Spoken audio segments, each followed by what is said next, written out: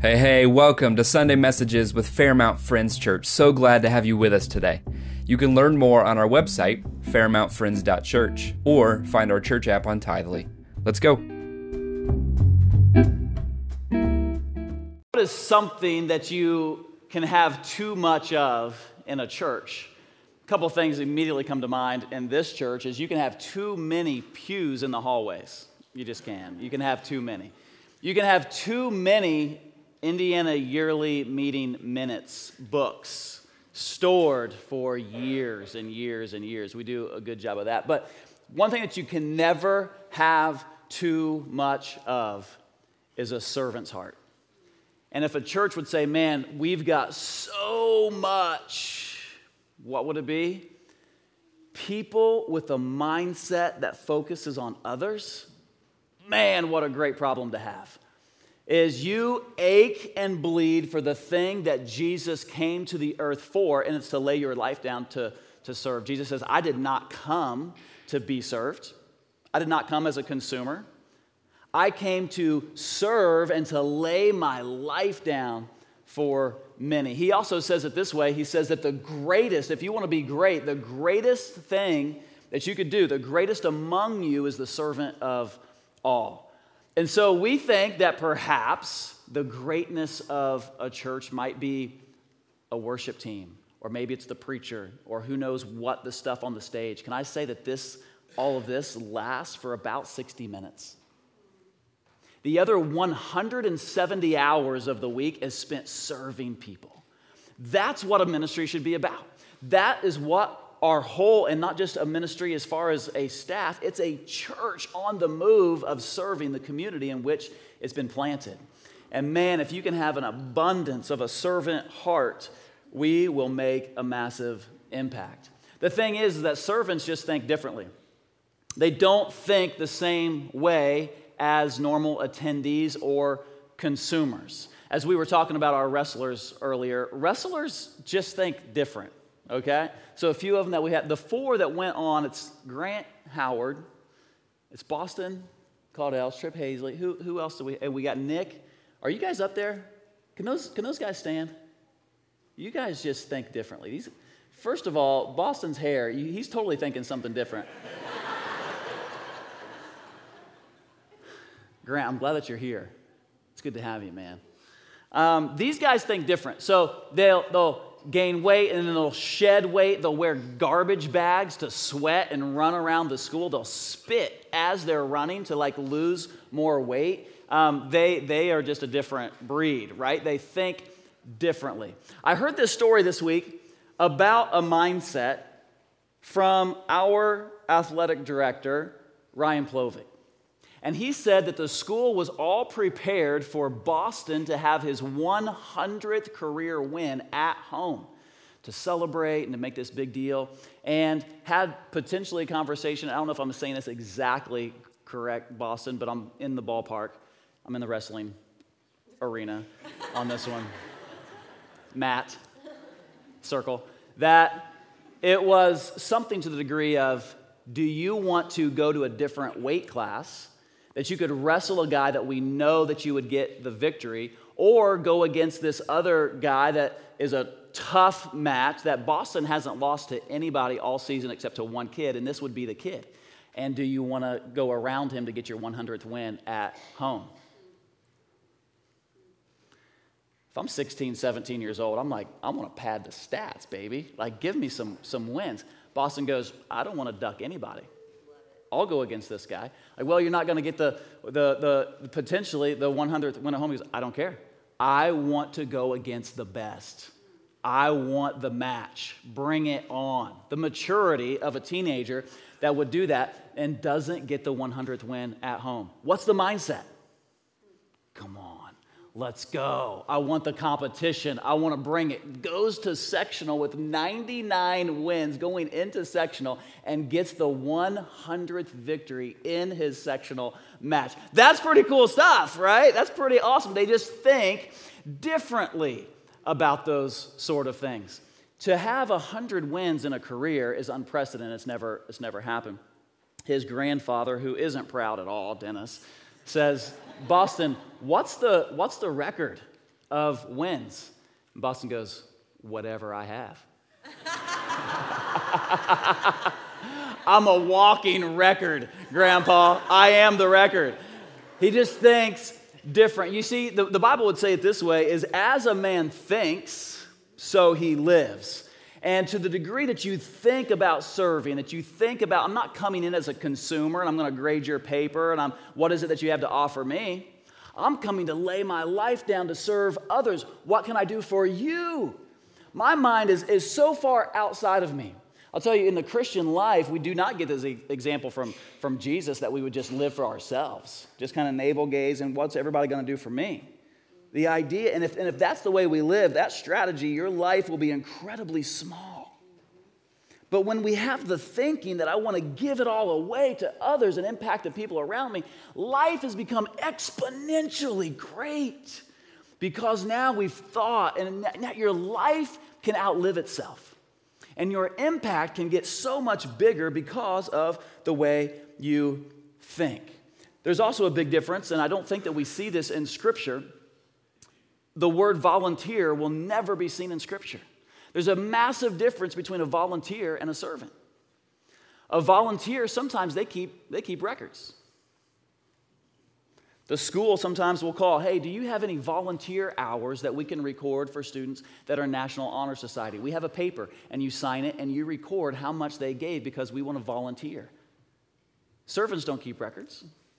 Servants is like, it's my life. Yeah, it's just another Tuesday. It's what we do. It's Friday. It's what we do. I've never had a conversation with Vicky where she's like, hey, and I want to talk about a paycheck, a wage. Can we negotiate something here? She's not looking for an insurance plan. Whenever the 12 disciples, Jesus says, come and follow me, they didn't say, well, what's the insurance? What's the total package? Can we negotiate? He goes, I'm just asking you, are you in? Will you serve?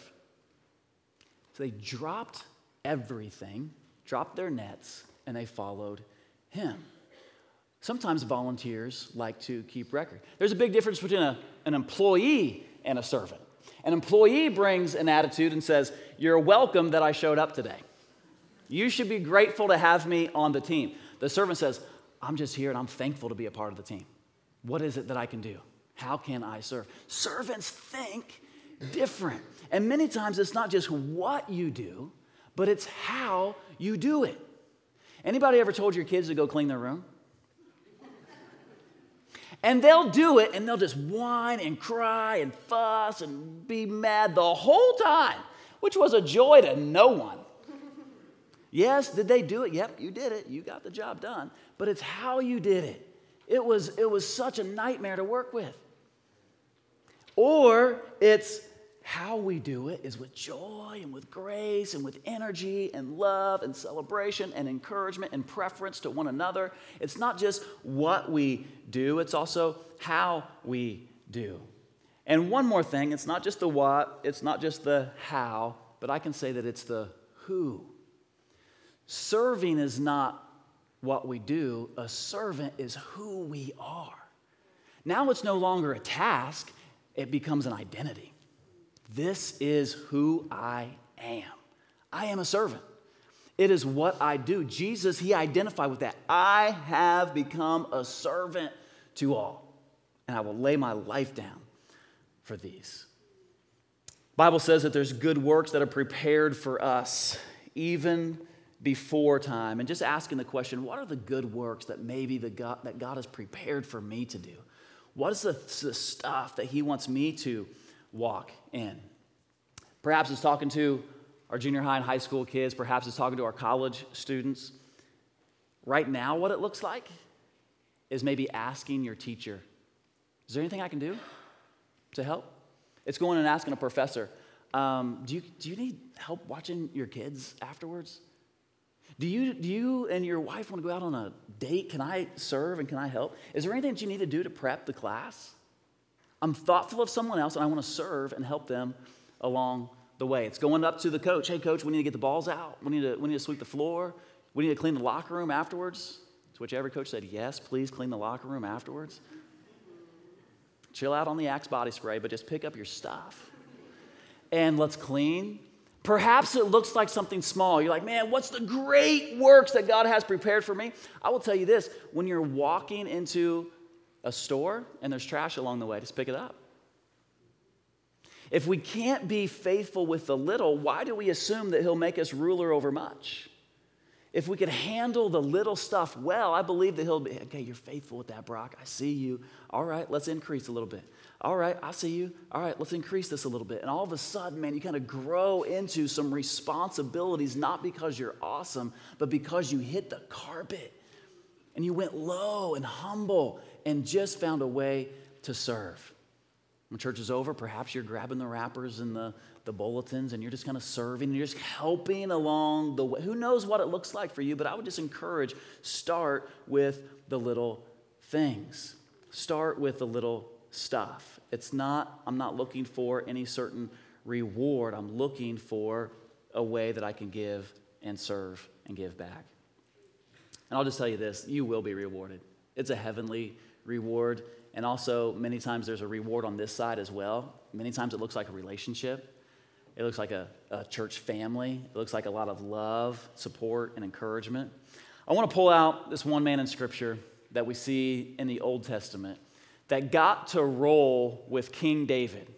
And not because he was a mighty man of war, and not because he was a king, not because he was a nobleman, he wasn't a mayor, he wasn't a state rep. He had no prestige, and yet he rolled with King David because he had a servant's heart.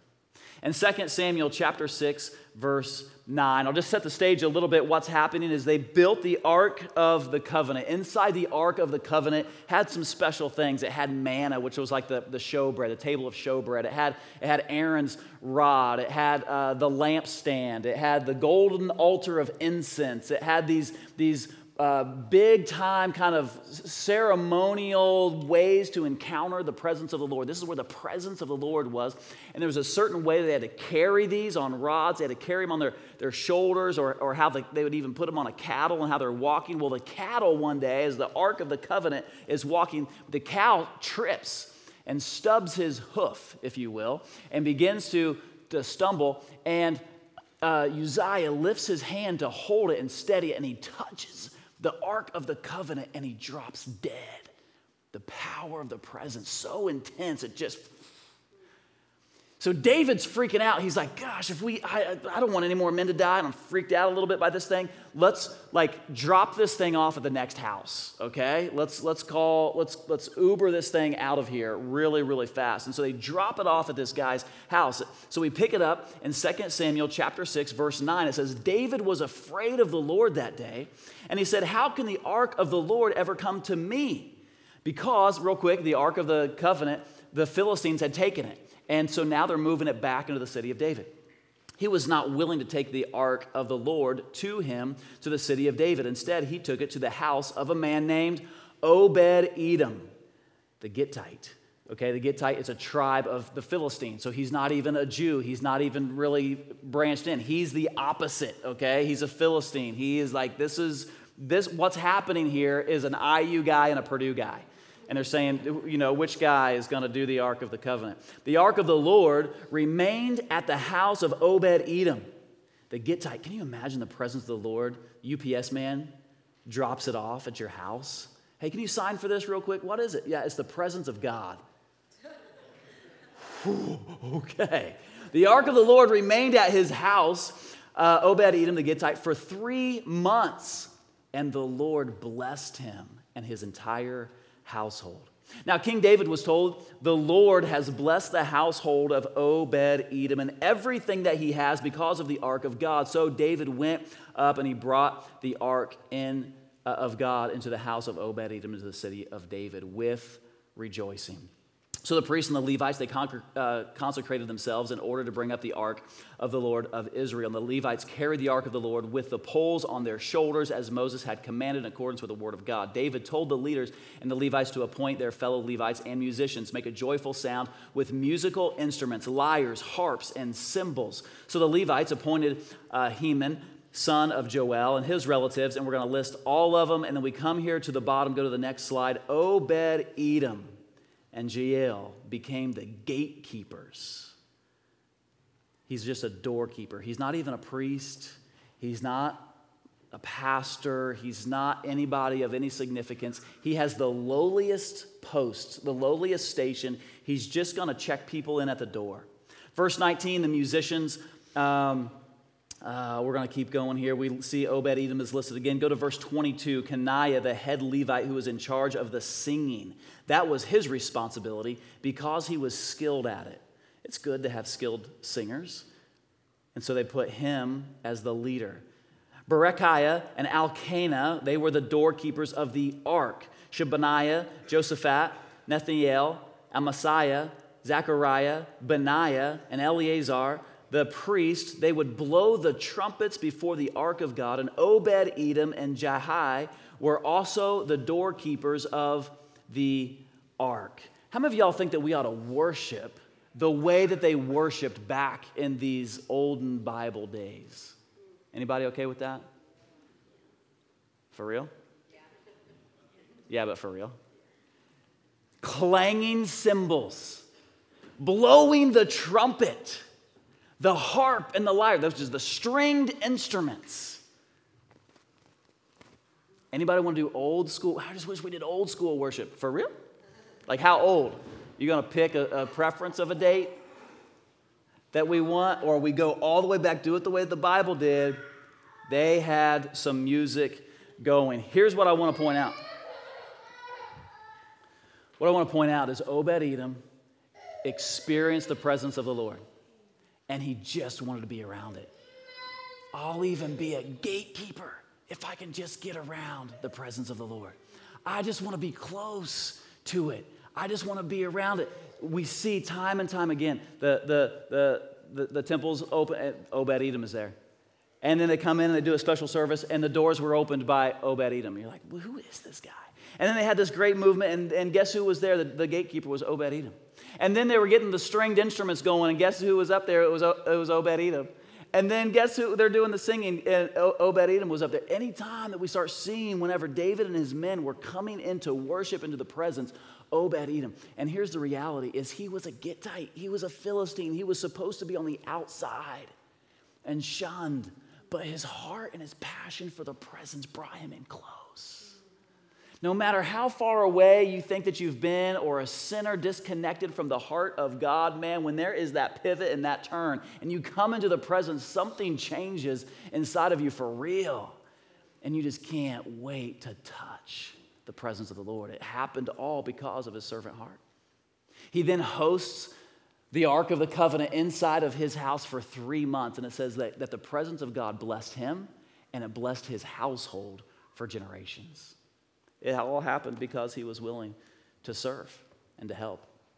Recently, something happened with Bud, and I would like for Bud to come up here and share something that happened with you, Bud. I'm going to grab this microphone.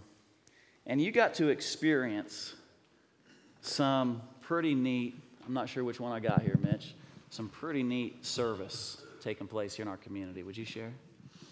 Yeah, if I don't fall off of this. Which way? You just want to do this? You want to go here?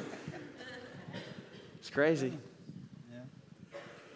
Well, this past Tuesday, we were driving by the Legion out here on 26 and seen a water leak, or what we thought was a sewer that was plugged up.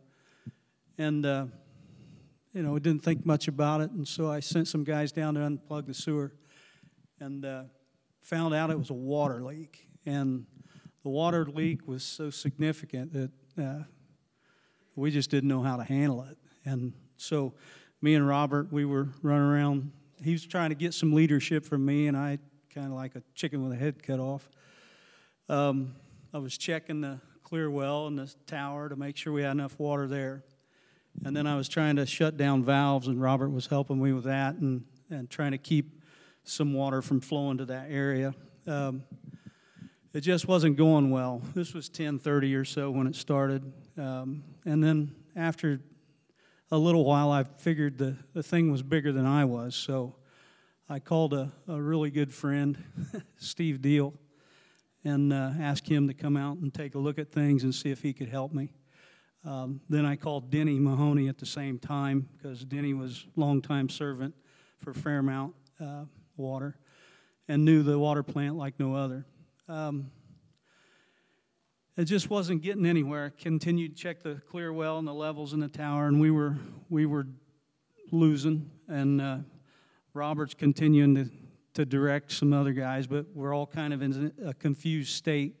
Because until you get direction, you really have no purpose in what you're doing. So I finally, after several hours, went up to the clear well here, up here at the municipal, checked my levels. I was gaining just a little bit with the adjustments that we made out in the system. And as I come out of the water plant, I ran into a friend of mine, Ty Seward, and his son, Caden. He's sitting right up here. We've been friends for a long time, and he sits right here usually, so I thought, man, this is a great chance to get prayer or pray with somebody over it. And I asked Ty to pray with me, and he said, let's do it right here, right now. And so he just started praying, and he blessed everything from the pump to the hose to every person that was down there. He just had a presence of mind of the clear well and the tower. And he asked God's blessing on this job, that it would start to go smoothly and not so confusing. So, man, I thanked him, and thank you, Ty. I didn't know what to do. This is my first year as a superintendent, and as Steve's put the standard, we don't shut the water off very often. As soon as I walked away from there, I felt the covering of the Lord, and I started to see where there was confusion with me and Robert, and Steve's seen the confusion. I called Gas City. Gas City was over.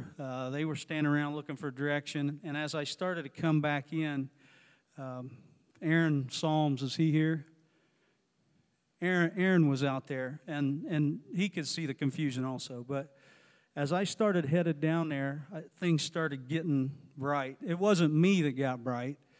It was men that stepped up and became men, and men that stepped into the roles that they're good at. So Robert's taken this. A guy from Gas City named Scott Oliver says, you got to dig deeper. We have to see this thing in order to get it. So we dig deeper. And he's exactly right. As soon as we seen it, we knew how to deal with it. Aaron jumps in with Robert, and they hold this tool that we've made to go around the main and plug off that water just for a little bit. And Aaron just stands up there on that thing and just holds it down with all of his might. We couldn't even get the thing on there. It was pushing it out of the way. Robert would get in front of this leak, and it would just knock him down, put him out of the way. Because we're talking 600, 700 gallon a minute probably through that leak. I wanted to shut the water tower down. Guy from Gas City, Scott Oliver, says, we ain't shutting this down. We're going to fix it. We're going to fix it live. And I needed leadership. And because of God's covering, men started being men. So, and that leak got fixed in short order after that. Come on, man. That's incredible.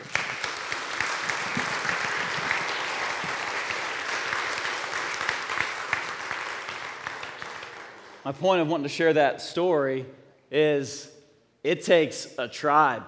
It takes a village. And you need people. We need all hands on deck.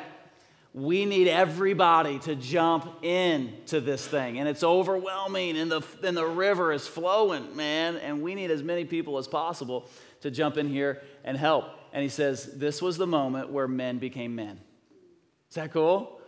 And I'll tell you, church, we're in a moment. And the river is flowing. And we need servants to become servants. We need people to step into these places, and it's all hands on deck. And you know what? For some people, it looks like you dive into the hole. For others, it looks like you're in the machine. For others, it looks like you're the prayer covering. For others, it looks like you're diving into nursery. For others, it looks like you're teaching one of the children's classes. For others, it looks like you're going to be a part of like Obed-Edom, part of the worship and music. And for others, it looks like you're the gatekeeper and you're the door keeper. For others, it looks like, right? It takes a massive movement to do that. Bud, what I also like is for you to stand up here and honor and celebrate your team. Whenever you're the leader of a team, this is what's interesting, especially the difference between a servant and an employee. Employees, they'll stay around for a boss that they don't like because they'll stick around for a paycheck. But servants want to give their heart to a mission that they believe in and to a person that inspires their heart to give. I want to give my life to something that's worthy of it. Give me a mission. Stir and provoke my heart so that we can be all in on giving ourselves to something that truly matters. If you can follow me, Shane, I want to drop down to 2 Chronicles chapter 25, verse 24. He, meaning David, he took all of the gold and the silver and all of the articles that were found in the temple of God that he had been in care of. Who's this guy? Obed-Edom. He just happens to still be around. Together with the palace treasures and the hostages, and they returned to Samaria. Isn't it interesting that Obed-Edom just finds himself that he's always around? There's so many different passages. I'm going to skip through them here. I'm going to move down. John 14, verse 12, it says, "Truly, truly, I say to you, whoever believes in me, you will do the works that I do, and you will do greater works than these, because I'm going to be with my Father." I think, Jesus, man, what are greater works than what you did on the cross? What are greater works than you raised the dead, that you made the blind see, that you healed the lame man, and now he walks? What do you mean by greater works? And he goes, well, what greatness is, the greatest among you is the servant of all. And if you want to do some pretty great things in the kingdom, become the servant. If you want to become excellent in the kingdom, you become the servant of all. Some of the things that we need, and I'll just make an appeal, especially as it comes to this children's ministry that just will not stop growing. Some of the things when you help out with our children's ministry, it helps our kids transition into a church where they feel comfortable and maybe they're seeing their own mom and dad sitting with them in this class. That helps them. We have a need in our nursery to come and help with our babies. We need a need in all of our classes. For being in classes is where you begin to teach lessons, and maybe for some people that could be scary, and you don't want to start out by being the teacher. You can start out by being an assistant, and just slowly, it's just a slow on-ramp to getting involved. But I'll just encourage you with this, that if your children are involved in these ministries, jump in and help serve in these ministries that your children are a part of. It's a great way. It's a great way for you to help start. If we want to embrace the term servant as our identity, servant is not something that you do. A servant is who you are. And servanthood is not just a position. It is a mindset. In this house, we could celebrate 100 different servant hearts, servants of the year.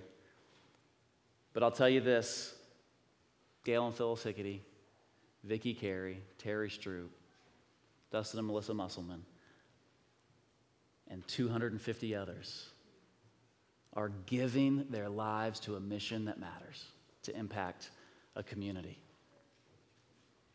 And we're grateful for it.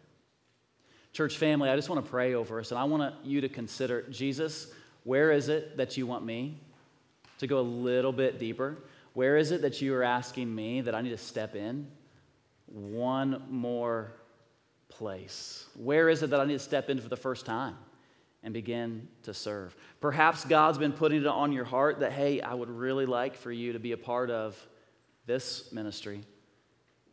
Perhaps He's put it on your heart that there's just more room for impact. Maybe it's meeting with a group of women. Perhaps it's becoming a mentor for a handful of young men. Perhaps it's diving into a life group or a men's or women's group. Who knows what it is, but I just believe that there's probably more. There's probably more that He's got for you. And the heart of a servant just says, yes, here am I. Use me. As we close here this morning, I want to pray over us. Church family, would you stand with me? And as we get ready to dismiss, I would just like for all of our Servant Heart recipients to come up here. We want to get a picture with you, and also all of the family members of our Servant Heart recipients. Please stay and come up here. We want to get a picture with all of the families. Jesus, we honor you. We thank you that you set the standard of how to be a servant and to lay your life down. We do honor you and we do celebrate you. We thank you that you're faithful and that you're good this morning. In Jesus' mighty name, amen.